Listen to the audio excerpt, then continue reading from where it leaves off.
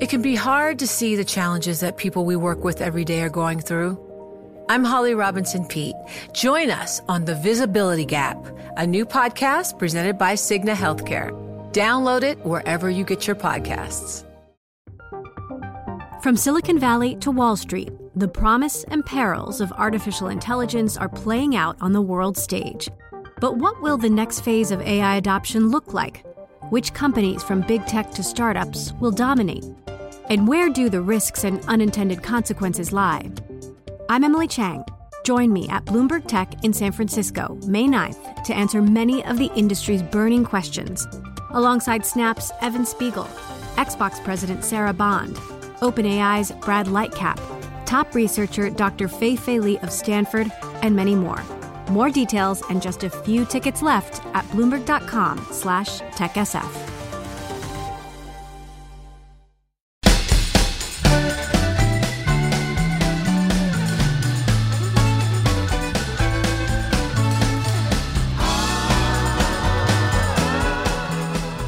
Hello and welcome to the Votes and Verdicts podcast, hosted by the litigation and policy team at Bloomberg Intelligence, the investment research platform of Bloomberg LP.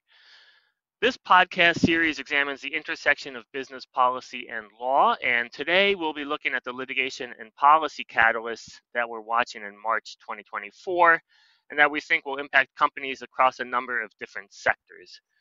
My name's Elliot Stein. I'm a senior litigation analyst covering litigation in the financial sector, and I'll be your host for today, March 1st, 2024.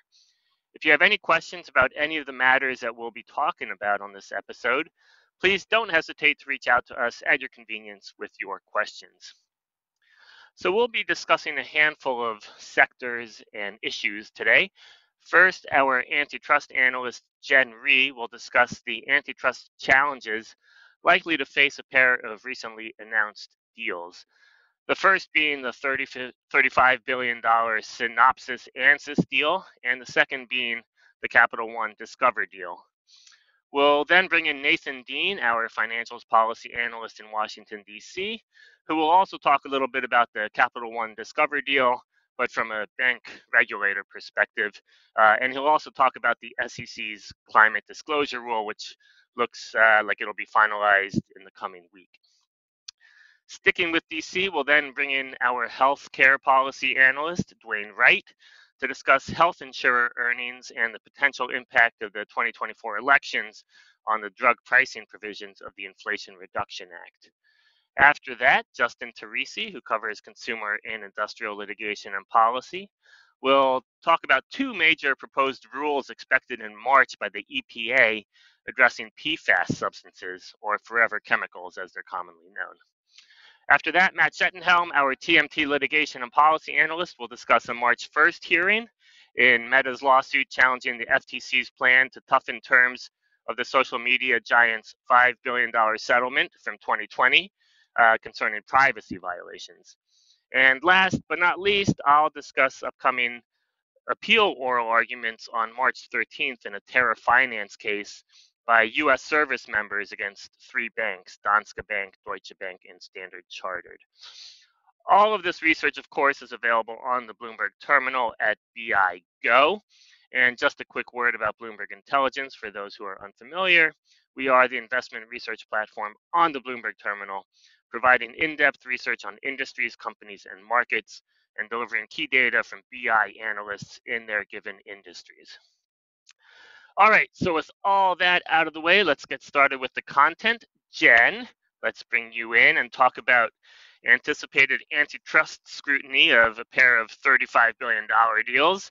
The first is the Synopsys Ansys deal in the semiconductor design software space, and the second is Capital One Discover. So on Synopsys and Ansys, you've said the deal may be subject to an in-depth antitrust investigation this month in March, but you aren't sure entirely about the timing. You want to come in and tell us where that stands? Sure, absolutely. So, I think it's important. I kind of think about these deals in two phases. Will they get in-depth scrutiny? And then at the end, what is going to happen? Will they get challenged? And the reason that in-depth scrutiny is important is because deals either get cleared in 30 days or they get cleared in a year. And there's really no in between. So the in-depth scrutiny basically triggers you into that year timing, which has implications for the deal. It increases risk that the deal will get done, and it has some implications for the seller. So this one, we do think probably has already gotten into in-depth scrutiny. They signed on January 15th, and they agreed to notify the regulators, or antitrust enforcers, I should say, of their deal on January 29th. Now, they haven't notified the public as to whether they did that or not. That's confidential information. They have no obligation to do so. But at this point, I think they probably have filed, even if that January 29th date slipped. And once they do file, then the FTC has 30 days, which is probably expired or is about to expire. And that would be when the in-depth investigation gets launched. And we think this will be the Federal Trade Commission because it is in the semiconductor area, and that's an area where the FTC has some expertise and experience. And can you give us a summary of the deal and why you think it'll be reviewed so carefully by the FTC? Sure. I mean, these companies are not the kind of companies you hear about every day in the news. So I think for sure, let me talk a little bit about what they do. Synopsys is actually one of the largest competitors in an area that's called electronic design automation tools. These are for semiconductor makers, and these are tools that the semiconductor makers use to design the chips themselves. So the customers here are really big companies like Intel and Taiwan Semiconductor, and Synopsys has really only two main competitors, which are Siemens and Cadence. Now, ANSYS competes in a little bit of a different space. I should say it does overlap very, very slightly on the tool side, of the design side, but not very much. Its main product is software for evaluating the larger electronic systems where the chips are going to end up. So it's basically simulation software that the chip makers can use to evaluate how the chips are going to perform under different environments. So as you can understand here, they have a lot of the same customers. And so ANSYS just sort of sits a bit downstream in the supply chain, in a manner of speaking, from where Synopsys is. And so they relate to each other in that sense, even though they're not, they really only compete slightly on the more upstream piece and the design piece. And I think that that's an intricate relationship.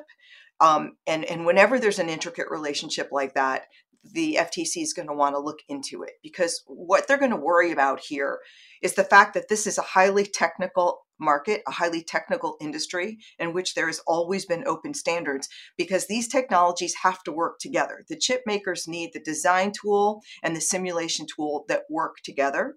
And the industry has always worked that way. But once Synopsys owns ANSYS, the question would be, will it now have the incentive to try to block out other competitors in both areas, because they could make more money that way, obviously, and they could do it by tying the products together either contractually or even technically, so that the chip customers can't really mix and match anymore. It's a vertical issue, essentially, of foreclosure. And I think that the FTC is going to want to dig into this to understand this technology to begin with, and then understand how Synopsys incentives may change once they own this further downstream entity. And what do you think the FTC does at the end of its review? Do you think they'll challenge the deal? And if so, what does the timing look like for that? I think there are a lot of really good arguments here, and I see this deal getting done because I think on the horizontal overlap side, it's a very tiny overlap that can be fixed with a very small divestiture, well within the extent to which Synopsys agreed within the purchase agreement to sell off assets. But I think what helps here is that the companies have been partnering for years, presumably without any anti-competitive impact, so that helps. And we also view the buyers as the customers as power buyers, and that means they have some ability to discipline any efforts to limit them. They can threaten to switch to other companies. They can threaten to take the work in-house, which some of them actually have the capability to do that. And I think the really big thing here is that innovation is really needed in the chip area to support the AI trend. That's a big deal. And chips have to be more sophisticated to support it.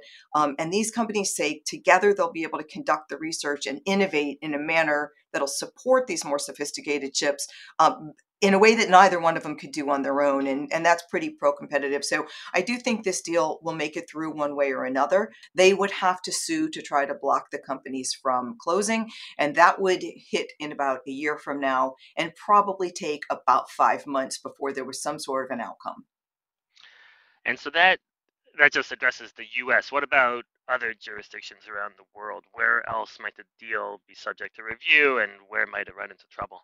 We think it may be subject to review in the EU and UK and China. It's not entirely clear. We're not concerned about China or the EU. We are a little concerned about the UK. I know it's unusual to say we're not concerned about China because China has had a history of holding up deals involving American companies in this industry.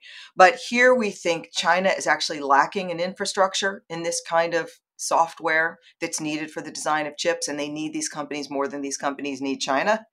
And in that case, it's much more likely that the regulator there would clear the deal with some behavioral concessions that are good for Chinese companies rather than blocking it outright. Now, the UK is just really a wild card, and they were really tough on Microsoft Activision. They didn't mind standing out from the rest of the global regulators that cleared it, all except for the US. And also aren't very happy about the idea of a behavioral remedy, which obviously is something that could work here because the companies could just promise to maintain open standards. So I think that the UK is a wild card, and if they have to review, which is unclear yet, that would be the one area where I would worry a little bit. Super interesting. Okay, let's turn to another big deal that was recently announced, Capital One and Discover. What are your thoughts about antitrust scrutiny of that deal? You know, this is really tough. It's one of the first deals that's come along that sits exactly in an industry that the agencies are, really unhappy about the level of consolidation that's already taken place and unhappy about the way merger enforcement has taken place in the last several years. So they're trying to tighten it up. They're trying to look at many more implications of banking deals than they have in the past, but they also have a deal in front of them. So basically, there's an anti-consolidation sentiment in financial markets and banking. And particularly by the Department of Justice. I know Nathan will talk about the banking regulators.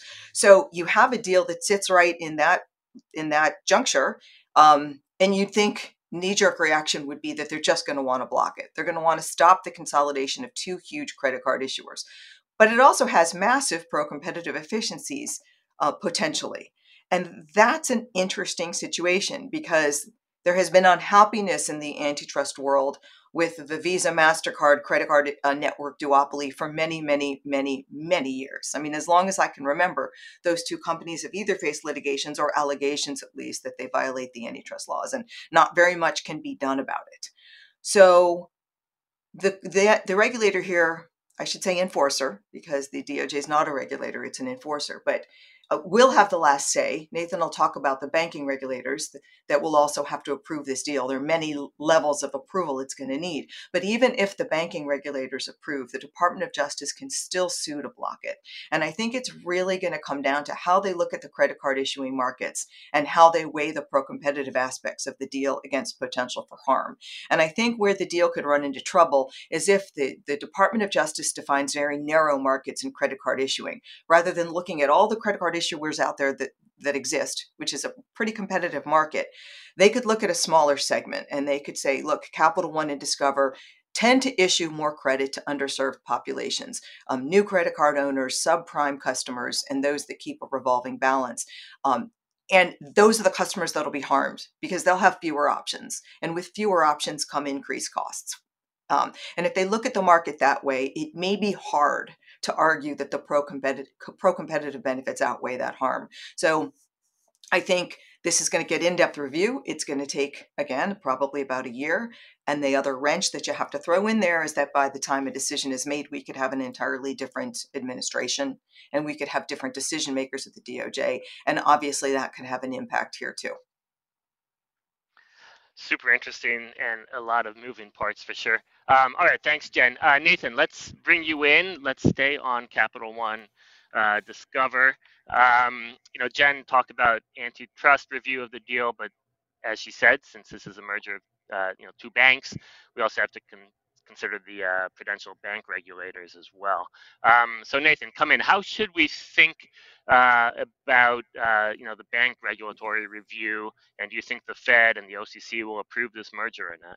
So I think that what will happen is that we're cautiously optimistic that the Fed and the OCC will approve this merger. But along the timeline that Jen just mentioned, this will certainly take a year. I know Capital One said that they were hoping for approval and closing at the end of 2024. I don't think that's feasible one way or the other. It's going to be 2025 at the earliest. But the way that we're looking at this is that the OCC in particular has 5 reasons why they should be looking at bank mergers under the Bank Merger Act. And that's the impact on the community, systemic risk concerns, competition and competitive concerns. Can this new entity combat anti-money laundering? And what are the managerial resources of this combined entity? Now, if you look at all those 5 factors, the last 2, the AML and the managerial resources, I think you can set those aside. So let's focus on the community, the systemic risk, and the competition. Now, when it comes to systemic risk, the OCC will even say in their principles, and we have additional research out on the terminal about this, that the OCC will even say that if you are known as a globally systemic important bank, a GSIB, so you are a Bank of America, a JP Morgan, or a Citigroup, they are not going to approve a merger unless it's an emergency situation like we saw at the beginning of 2023. So in this case, though, if you take the assets of Capital One and you combine it with the assets of Discover, you get around $660 billion, which puts it on par with U.S. Bank and just north of PNC Financial. But you certainly aren't approaching that threshold of $750 billion where the regulators would begin to get a little concerned. So I don't think the systemic risk concern is all that valid. And so we can take that factor and put it into the column of being cautiously optimistic. Let's talk about competition. Jen mentioned how these are 2 credit card issuers coming together, and it's going to increase competition against the Visa and MasterCard. For example, Senator Durbin has a bill out there called the Credit Card Competition Act, in which he is trying to increase competition for Visa and MasterCard with the idea that it would lower fees. Now, if Capital One were to utilize Discover's network, and as of right now, we think based off of their plans and statements, they'll utilize Discover's network for debit cards. Their credit cards will probably remain on a Visa and MasterCard network for now. But over the long term, if that Discover network is utilized more, theoretically, Visa and MasterCard could see more competition. But also remember, the OCC is a bank regulator. They're not really focused on credit card competition per se. So again, I think cautiously optimistic the competitive nature could be put in the factor of the approval. And finally, it comes down to community impact. And this has probably been the number 1, if not number 2 factor that the OCC and Fed have been looking at over the last few years when it comes to bank mergers is what's the impact on the community? And specifically here, they're looking at things called CAMELS ratings. They're looking at Community Reinvestment Act ratings. These are all ratings that are behind closed doors. We never see these in the public arena. But, the OCC will, in particular, will be looking at Capital One and saying, okay, we see that you want to do this. What does this mean for individuals on the south side of Chicago? What does this mean for individuals in California? And sometimes they go neighborhood by neighborhood, and they say, what does this mean for those individuals here? Will they be harmed by this merger? And so, I have to give Capital One the benefit of the doubt here that Capital One, when they were announcing this, has done a lot of that due diligence. So that, in a nutshell, is why we are very cautiously optimistic that this approval will go forward in 2025. You mentioned Senator Durbin's Credit Card Competition Act, which I think aims to bring more competition to Visa and MasterCard. What impact do you think this deal will have on that proposed legislation? Go ahead. Oh no, it's a great question because Senator Durbin has already come out and said, "Look, this isn't changing my thinking." Senator Elizabeth Warren has made statements that this merger should not go ahead and the regulator should block that. So we anticipate Senator Durbin to continue to pursue his path with this bill. And in fact, on April 9th, there's going to be a hearing with the CEOs of Visa and MasterCard and American Airlines and United Airlines. They're drawn into this because they have said that if this bill were to go forward, mileage programs with the credit cards would essentially cease to exist. And so Senator Durbin is saying, come to the Hill and tell me that in person. But we have always had a 30 to 40% chance that this bill would succeed, despite the fact it does have some bipartisan support. But ultimately, you're pitting the financial services industry versus the credit card industry versus the consumer advocates versus the airlines. And there are just so many different bits and pieces here. And I think that that threat that those credit card airline programs could get cut is enough that will keep enough policymakers on the sidelines for the rest of the year. But certainly it's going to bring a lot more attention to it. Great. All right, let's shift gears just a little bit. It sounds like the SEC is finally, after 2 years, going to finalize its climate disclosure rule. Looks like March 6th. What are your thoughts on that? Yeah, so this rule has been one of, I think, the highest, certainly one of the more controversial rules that the SEC has put out. And what this rule requires is if you are one of 6,900 public filers in the United States, plus some non-US filers that are here, that you would have to disclose your emissions and climate change risk. This would then go from scope 1, scope 2, and what are known as scope 3, all types of emissions data. Scope 3 is emissions data for your supply chain and your customers. So if you're a bank and you have customers that you're financing, you would have to get their emissions data to go along with this. We've heard anecdotally some conglomerates saying, look, I have 15,000 suppliers. Are you telling me that I have to get all the emissions data for that? And under scope 3, the answer would be yes. So however, the SEC is going to finalize this on March 6th. And according to Bloomberg Law and some of the news reports we've seen, scope 3 has been pulled out. This was actually a challenge for Chairman Gensler to get approved because, on one hand, and I think Elliot's going to talk about this after this, whatever they decide, there's going to be a court reaction to this. Somebody potentially could sue on this. And so you have to create a rule that potentially could be somewhat more advisable to the industry and advisable to the courts. But on the other hand, you have Senator Elizabeth Warren and some of the progressives on Capitol Hill concerned that this rule won't go far enough. All you have to do is look at the SEC meeting log from this week, and there have been individuals from Senator Warren, Senator Van Hollen, Senator Tina Smith, Maxine Waters from the House of Representatives. They've all been over at the SEC, probably concerned that the Scope 3 measure is going to be cut. Now, other provisions that we've heard that potentially could be on the chopping block is the mandatory reporting for Scope 1 and Scope 2. Now, look, you already have to report if your climate change risk is material. But if this becomes more of a disclosure rule, we had originally anticipated or estimated $18.4 billion in costs over 6 years. If that is the case, Scope 3 comes out, this mandatory reporting comes out and so forth, the rule is going to be substantially weaker than what it was proposed, and those cost estimates will certainly come down as well. That's great. And you alluded to anticipated litigation, and certainly my view that once the SEC finalizes this rule, we'll see industry groups come in and sue to challenge it. The question I get a lot is what type of arguments might we see challenging the rule? And I think there was a recent lawsuit filed in California challenging California's climate disclosure laws. And, I think that lawsuit gives us a bit of a preview of some of the arguments that we would see challenging an SEC rule as well. One argument is a First Amendment challenge, arguing, it would be that arguing that the SEC can't compel speech that goes beyond non-controversial factual disclosures that are material to investors.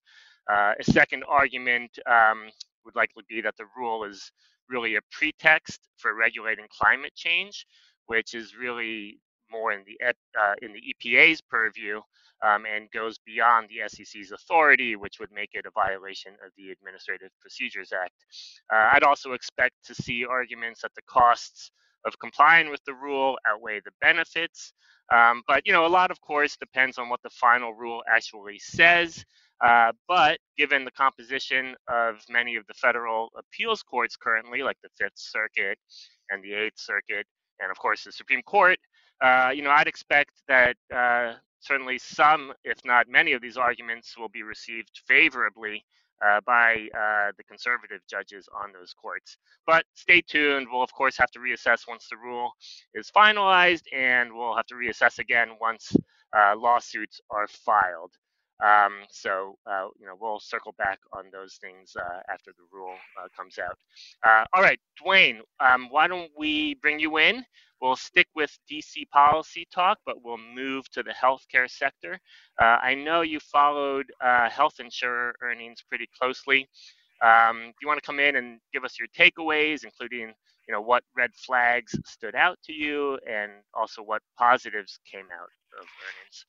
Sure, thanks, Elliot. So the big message coming out of earnings, and we can tie this to policy, is medical costs during the final quarter of 2023, and even leading up to the final quarter of 2023 were quite high and higher than expected.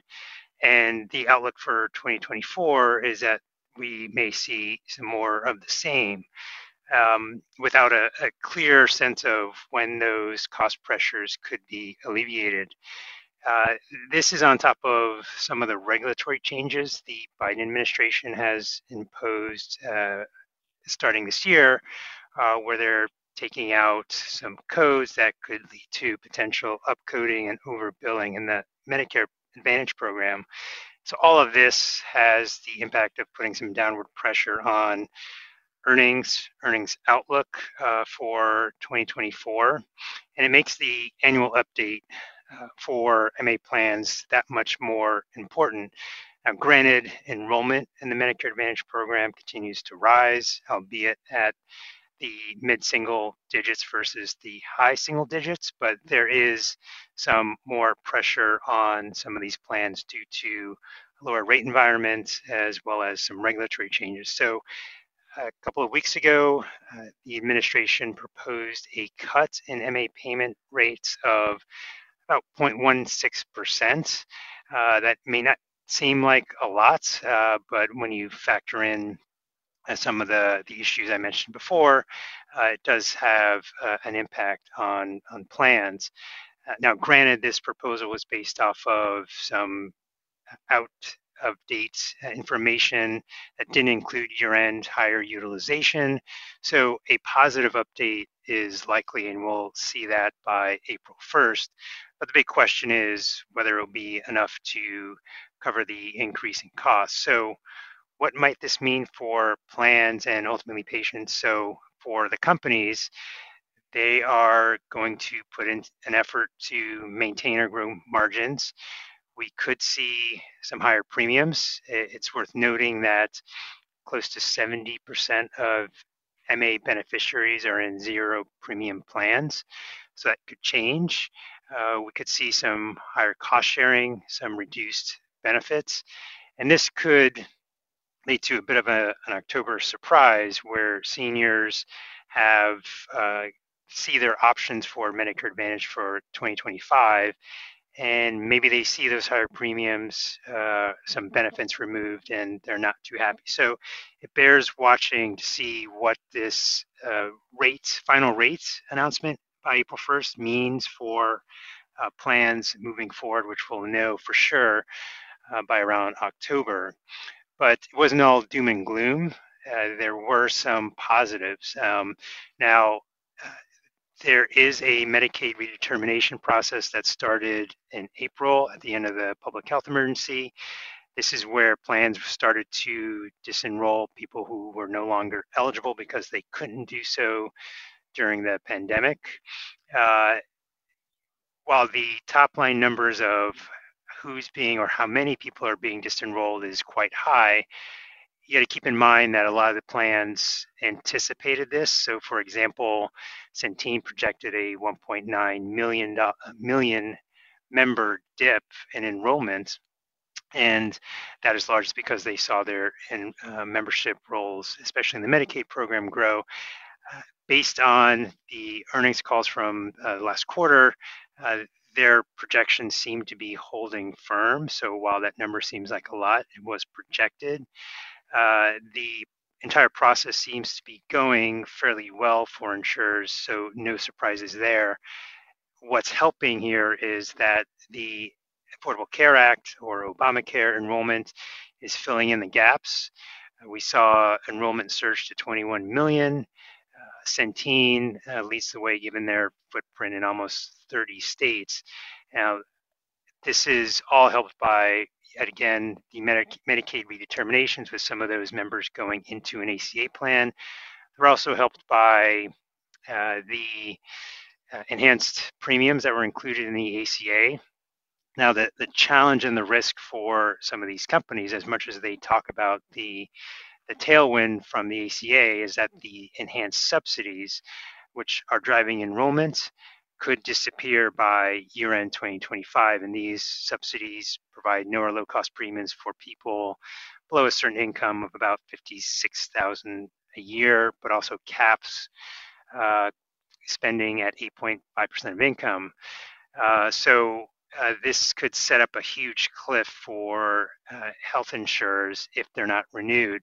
Now, for context, they were scored at roughly 20 billion per year a couple of years ago. It's probably higher now given the higher enrollment. So the election outcome could determine what happens to these subsidies. A second Biden term will likely mean some extension, and maybe even making them permanent, though there will be a cost aspect to it.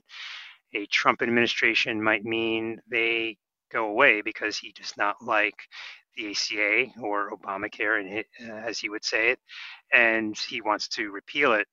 I would keep an eye on what happens with the fight over the tax cuts or the expiring tax cuts. This is probably where we see this addressed. So some early positives for insurers, but there's a potential cliff coming up over the coming year. I'll turn it back to you, Elliot. Speaking of the elections in November, yeah. Can you also tell us about the impact that the elections might have on the drug pricing provisions of the IRA, the Inflation Reduction Act? How do you see the elections affecting those provisions? Would the Trump administration try to repeal them? Would it be status quo if Biden wins? Yeah, so for some context, Trump is not a fan of pharmaceutical industry. As a candidate in 2016, he did support negotiating lower drug prices. He opposed it when in office and after House Democrats had passed their own bill. But during his 4 years in office, he proposed capping high-cost Part B drugs based on an international price referencing scheme that actually did not get implemented, largely because it was towards the end of his term. He also put in motion an effort to import drugs from Canada, which we're now seeing play out through the Biden administration. So with that said, again, it's not like he's that friendly to industry. But the IRA does have some mechanisms that are pretty much automatic in terms of drugs, the number of drugs that have to be selected for price cuts, and the bare minimum in terms of price cuts for those drugs. So could a President Trump then say he's a master negotiator, he'll pursue deep discounts below the bare minimum, or will he just do the bare minimum? Biden is probably just going to be the status quo in terms of how that's implemented. Now, there are some flexibilities that we could see play out under a Trump administration. One area is on generic competition and how drugs are either included in the negotiating scheme or removed, specifically around what constitutes a generic, what is significant or sufficient generic marketing and competition. The Biden administration has created a pretty high threshold for what is generic competition, and manufacturers and generic manufacturers say it's too high and not even in statute in terms of their interpretation. So we could see the Trump administration reverse that, which would make it easier for some of the higher cost brand drugs to not make it onto the list, or to create a pathway where it's easier to get off the list and for generics to be considered competition. So I think absent repeal, which I don't think is likely, largely because I don't think the votes will be there, and there's the provisions are actually popular. I think we'll likely see, at least under a Trump administration, some regulatory flexibility for brand and generic manufacturers playing out. Great, thanks, Dwayne. It's going to be really interesting to watch. All right, let's shift gears just a little bit and bring in Justin Teresi, who covers consumer and industrial litigation and policy for us. Justin, you believe the EPA is set to finalize two pretty big proposed rules on PFAS substances, or forever chemicals as they are known, in the coming months. The first, I think, would designate certain PFAS as hazardous under the federal Superfund law CERCLA. And the second, I think, would place maximum contaminant levels of certain PFAS chemicals that are allowable in the nation's drinking water. You want to come in, tell us more about these rules and whether you think there will be litigation challenging them? Yeah, sure, Elliot. So really quickly here, I think forever chemicals in many ways are becoming the forever issue with federal policy coming out of the EPA right now. But both of these rules that you mentioned are really running behind. They've been delayed a series of times. Both were really first put on the table back in 2021. And for whatever reason, we've really seen a slowing in their progression to finalization. The first rule involving maximum contaminant levels, or MCLs, in drinking water, is being promulgated under the Safe Drinking Water Act. And what the EPA is proposing right now is a reduction all the way down to 4 parts per trillion for 2 specific PFAS chemicals in drinking water. There's 6 total in the rule itself, but for the 2 that are most studied at this particular point in time, they're proposing this 4 parts per trillion maximum level in drinking water. This is a dramatic decline from the 70 parts per trillion that's allowed, up to 70 parts per trillion that's allowed currently for these particular chemicals. So what's going to happen here is if this becomes a final rule, public water authorities or water authorities in general are really going to have to reduce the levels of these PFAS in their drinking water to the proposed standards or the finalized standards. They're also going to have to monitor for these PFAS chemicals. And importantly, to possible litigation down the road, they're going to have to notify the public of levels of PFAS that are in drinking water if they exceed those that are in the rule. If you can imagine, the rule's really not without controversy. There's a lot of folks out there who are expressing their concern over the costs that are going to be involved with complying with this rule. So we're seeing the main opposition right now coming from drinking water associations like the American Water Works Association and local government associations that own these kinds of water providers, mainly the National Association of Counties, the U.S. Conference of Mayors, really those kind of small local government groups that have their voices on the ground in Washington. But the EPA is saying that the rule's total analyzed cost from their perspective is going to be about $770 million to $1.2 billion a year. But the American Water Works Association commissioned a study, and they're saying that the proposed standards could exceed $2.5 to $3.2 billion a year, with a total of $40 billion in capital costs just to get infrastructure where it needs to be to comply with these regulations. There's some funding that we're seeing coming down the road as a result of settlements with 3M, DuPont, Chemours, and others, with water authorities. But that funding's capped at about $14 billion, assuming that those settlements are finally approved and folks participate. The bipartisan infrastructure law allotted about $10 billion more for these kind of water system upgrades that are going to be necessary to meet the drinking water standards. But, assuming that $40 billion in capital cost number is correct, or what we haven't even tested for yet, those sources of funding really aren't going to be enough to cover the true cost of what's involved with the rule here. And I think a lot of that has to do with the delay that's involved. There's been 122,000 comments made on the proposed rules. The EPA has to sift through all of those before it comes out with its final determination. I think it's really just demonstrative of the amount of interest that's involved here. And, as far as the actual implementation timeline, what's been proposed is 3 years from finalization for these water providers to get up to date and to comply with the MCLs as they're proposed. Whether or not that changes, or perhaps we see that stretched out a little bit in a final rule based on comments, maybe the 4 parts per trillion level is phased in a bit more than we're seeing in the proposed rule. We're not really sure, but the delay has been pretty extensive here. There have been certain points where the EPA said these would be finalized by the end of 2023, then the end of February of this year. We're now into March, so we're really thinking this is probably imminent. The administration is going to want time to defend these rules, assuming they'll be challenged. But that's what's happening on the drinking water front. With the CERCLA rule, or the federal Superfund law, what's happening there is that, again, these 2 PFAS chemicals, the 2 that are most widely studied, they're being proposed to be added to the Superfund rule.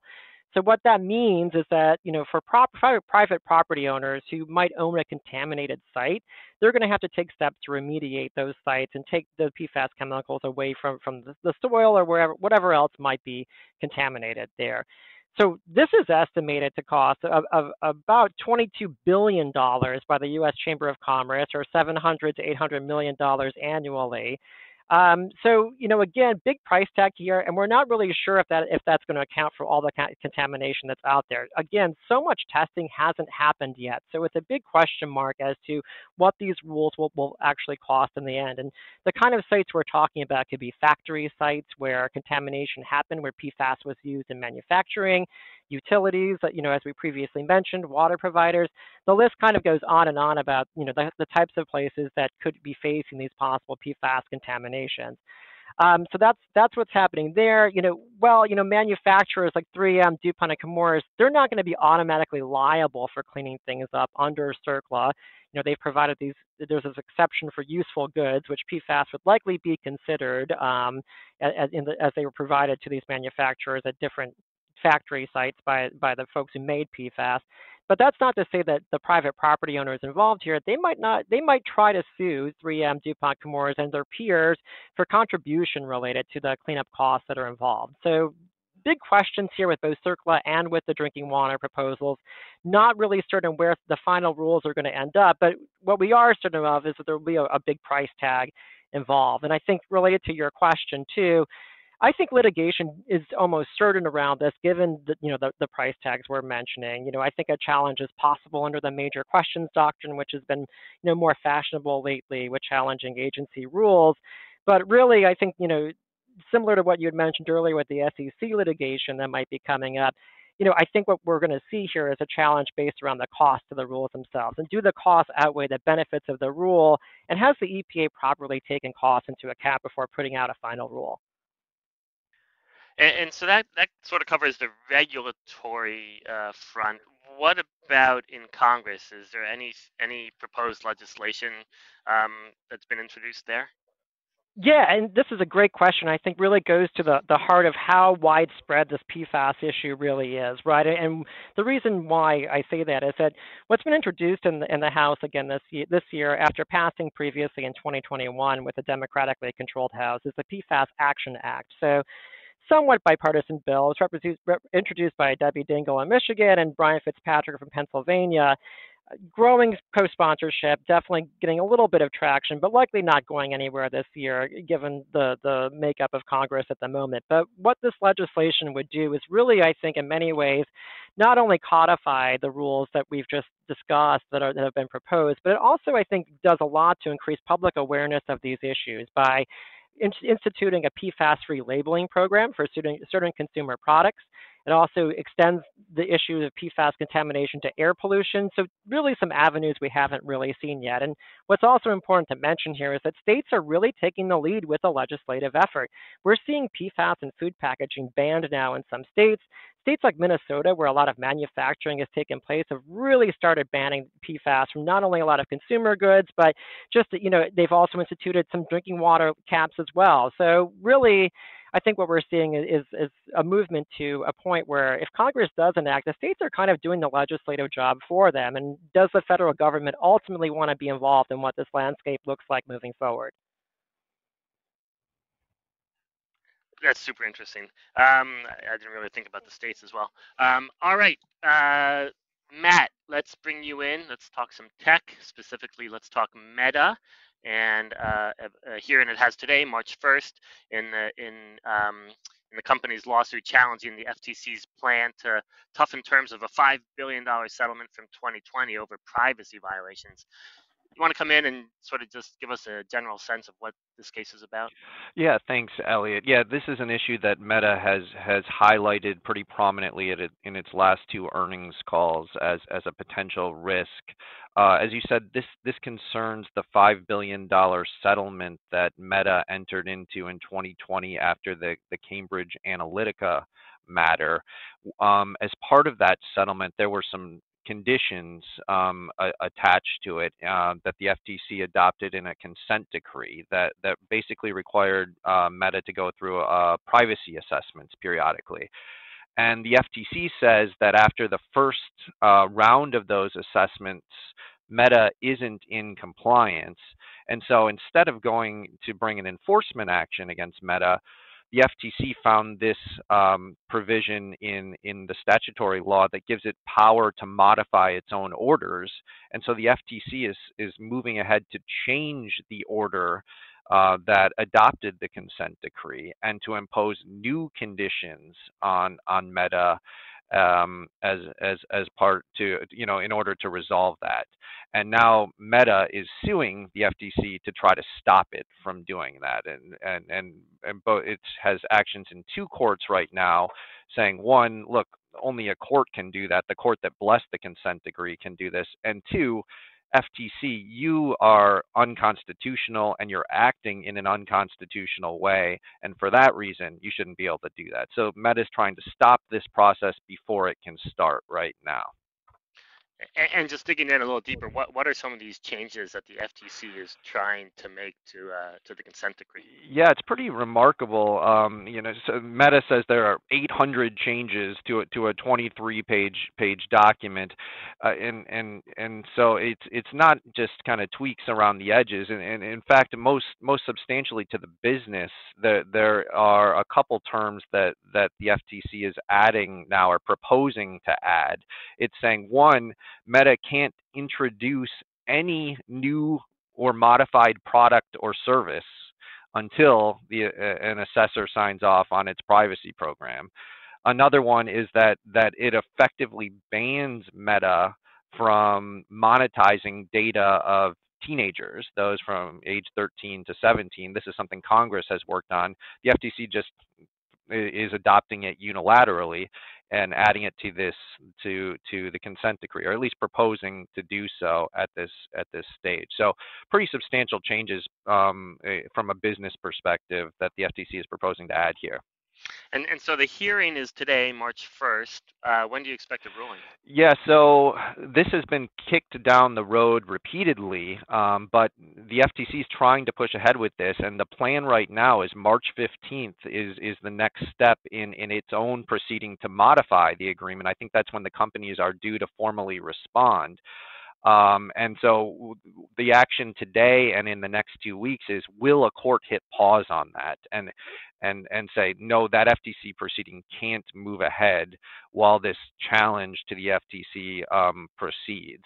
And so I expect the court, either in the hearing today or in the next 2 weeks, will give us some guidance on that. He may rule right away. There's also a Court of Appeals challenge on this that's pending at the same time. I think in the next 2 weeks, you're likely to see decisions from at least one of those courts, or if not, at least some movement about when that decision is going to come. Maybe a nudge to the FTC. Let's delay things for a month, and then we'll have a decision coming from there. But it's going to be very near term where we see a decision whether the FTC can move ahead with this during the litigation. And how do you see it playing out? To me, I'm pretty skeptical that Meta can hit pause on it, can put the brakes on the proceeding right away. I think I get, it's not a sure loser, but I only give them about a 30% chance here. Where they're going to be much stronger is after the fact. If the FTC moves ahead with this, then Meta is still going to have the right to challenge it in court. And then I think a judge is going to be very suspicious that the FTC can do this sort of thing using its power to modify its orders. And so I like Meta's chances over the longer term. I expect most likely that it will be a bumpy road in the near term over the next 2 weeks, maybe over the next month or two, as courts rule on this and probably let the FTC move ahead. Great, thanks, Matt. All right, I'll sort of wrap up the call with the case that I'm watching in the financials space. This is a March 13th appellate argument in a terror finance case against Danske Bank, Deutsche Bank, and Standard Chartered. This is one of several similar terror finance cases that I've been watching over the years, most of which the defendant banks have been able to beat so far. In this particular case, families of American service members that were killed or wounded during the war in Afghanistan sued the banks, alleging that they aided and abetted terrorist groups in Afghanistan, like Al-Qaeda, by allowing their financiers to secretly move money and evade detection. The trial court in this case dismissed the claims for two reasons. First, the lawsuit didn't sufficiently allege that the banks knew they were facilitating terror attacks. And second, the lawsuit didn't sufficiently allege that the banks substantially assisted the terror attacks. So the case is now on appeal in the Second Circuit, and the parties will be in court arguing their case on March 13th. And again, I expect the defendant banks will prevail on appeal as they did in the lower court, based on a ruling by the same court, the Second Circuit, in a similar case last year, where the court affirmed dismissal because the defendant bank's conduct was just too far removed from the actual terror attacks in question. And then on top of that, you have a Supreme Court case last year involving Twitter's alleged role in terror attacks. And the High Court there interpreted terror finance laws in a way that would reject liability for banks unless there was some sort of direct relationship between the bank and the terrorists planning the attacks. So, in this case, at most, the plaintiffs have alleged that the banks should have been on notice that some of their non-terrorist customers were aiding terrorists, and the banks should have stopped providing services to those customers. But I don't think that's enough under either Second Circuit law or the Supreme Court precedent to allow this case to proceed. What's at stake in the case? Alleged damages in these cases are never specified. But if you assume multi-million-dollar payouts per plaintiff across several hundred, if not thousands of plaintiffs, the figure could easily run into the billions of dollars. But that's only in the unlikely event that the case is revived and allowed to proceed. So again, the next key date is oral argument on March 13th, and I expect a ruling by the end of 2024. All right, so with that, I think we'll wrap up this episode of Votes and Verdicts. As you can see, a lot of interesting things to watch in March and beyond. As always, thank you for listening. And as a reminder, you can find all of our research on the Bloomberg terminal at BIGO. And we encourage you to reach out to us with any questions that you may have. And we also encourage you to listen to other episodes of Votes and Verdicts on whatever platform you like to get your favorite podcasts. Thank you, and have a great day.